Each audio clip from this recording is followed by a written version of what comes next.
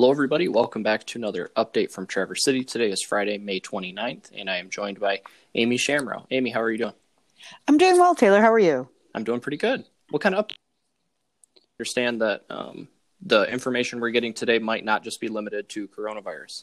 Right. So I'll take that from the top right now and just do the corona update, which is not a whole lot coming from the governor's office right now. I think everyone's expecting some announcements to come next week ahead of the potential June 12th lessening of the restrictions on the stay-at-home order. But for right now, not a lot of updates there. We did get a Grand Traverse County update that there are 2 new positive cases for COVID-19, which brings our total cases to 25 in the region and 5 deaths total, though none have been recently. The 2 new cases were a man in his 20s and a man in his 40s. And the interesting thing about these 2, though, is that they were asymptomatic. So these appear to be cases that have been found because of the expanded availability of testing versus kind of the information we'd been going on before of, probably only getting people who were tested who were displaying very obvious and severe symptoms. So, I guess I would say that's a good thing in a very strange way. Obviously, none of us are happy about more COVID cases, and people would like to, we want to get to a 0 number. I think that's everybody's goal. But the availability of all this testing has allowed for more people to become informed, and it's nice to have it be available. I know that they're allowing it for anybody who wants to, for going back to work, just out of safety, fear of exposure.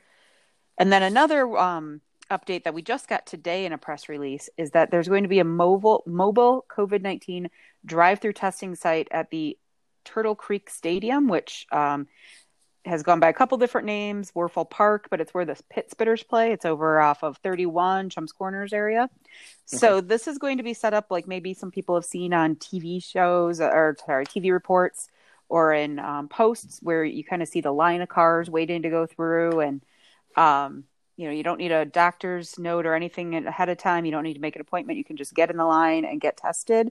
So this is an effort between the Michigan National Guard, Michigan Department of Health and Human Services, Michigan State Police, and Grand Traverse County Health Department. So all you have to do is go to the stadium, which is 333 or 333 Stadium Drive in Traverse City. And again, that's the former Warfel Park, now Turtle Creek Stadium at Chums Corners. Anytime this weekend on Saturday or Sunday from 10 a.m. to 4 p.m. And you can get tested. No anything needed. No symptoms, no doctor's note, nothing. So I think that's really important to get out there. So if you suspect you might have it, you just want to make sure you're not asymptomatic because you'd like to start seeing more friends and family and don't want to endanger them. This is a great way to find out and make sure that you're not accidentally a carrier, even if you think you're fine, with no cost to you and no nothing else needed than to just drive up and get into the line there this weekend. So just wanted to kind of lead off with those 2 announcements as clearly there are asymptomatic people in our midst, as we always knew, and we've had a couple recent diagnoses, and that these national, state, and local organizations have gotten together to offer a massive free testing this weekend. Awesome. Yeah, I'll be really curious to see what the turnout is like for that effort that's being led. Is there anything else that isn't necessarily related to coronavirus? Well, I mean, as I'm sure many people have seen, there's been some massive flooding with the rains we've had over the last day and a half, 2 days, all throughout the region. So a couple things there. I don't know if anybody saw it, but there's been some very powerful videos that have been shared out of the Grand Traverse Commons, the state hospital area. People showing the water there. It's standing water all over yesterday.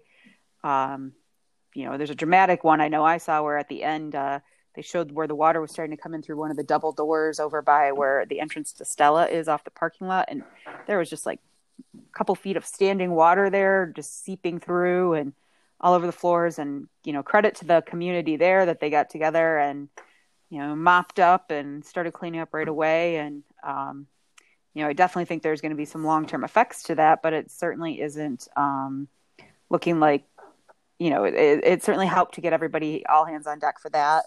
There's been some issues on the west part of downtown on Front Street and different buildings.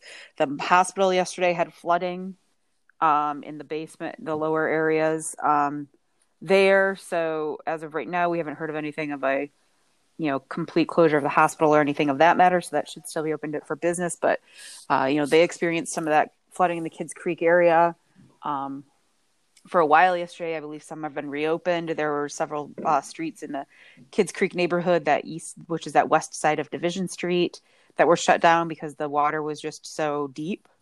So this is something that, thankfully the rain seems to have subsided for the next few days. That'll give things time to dry out and for us to start drying out those all those buildings and everything else, and hopefully get some cleaning in. And for the businesses affected, usually there's an insurance. Hopefully they have their insurance riders that are the stoppage of work. So definitely not something that was needed for the businesses on top of what's already been going on in our region with COVID and the shutdown.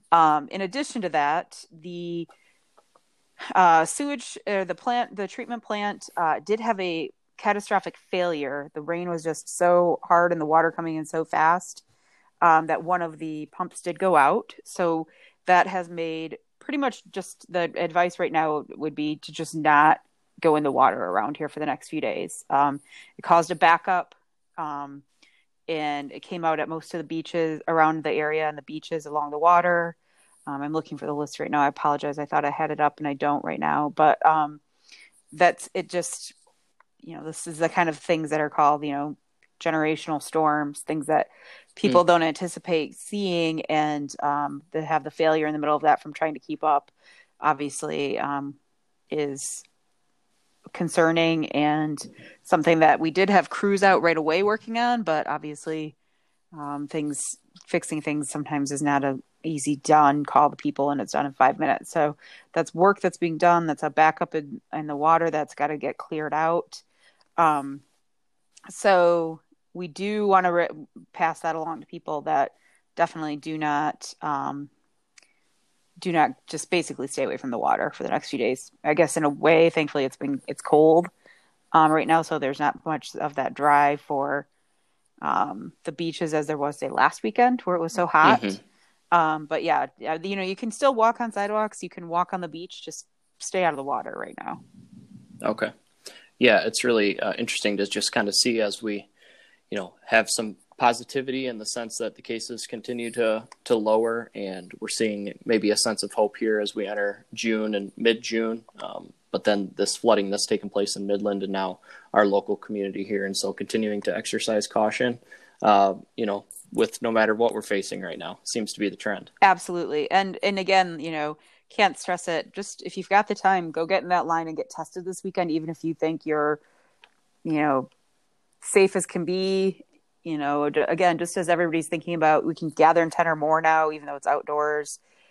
We're already starting to see people kind of, I'm seeing some pictures of friends that are out and people are taking pictures together for their selfies, and that's definitely not 6 feet apart. And while it might be brief and these interactions, probably safer for family and friends to just get tested and know if you're asymptomatic or not. So, highly recommend. And I think ultimately, I think it's a very positive thing to have this giant free testing this weekend.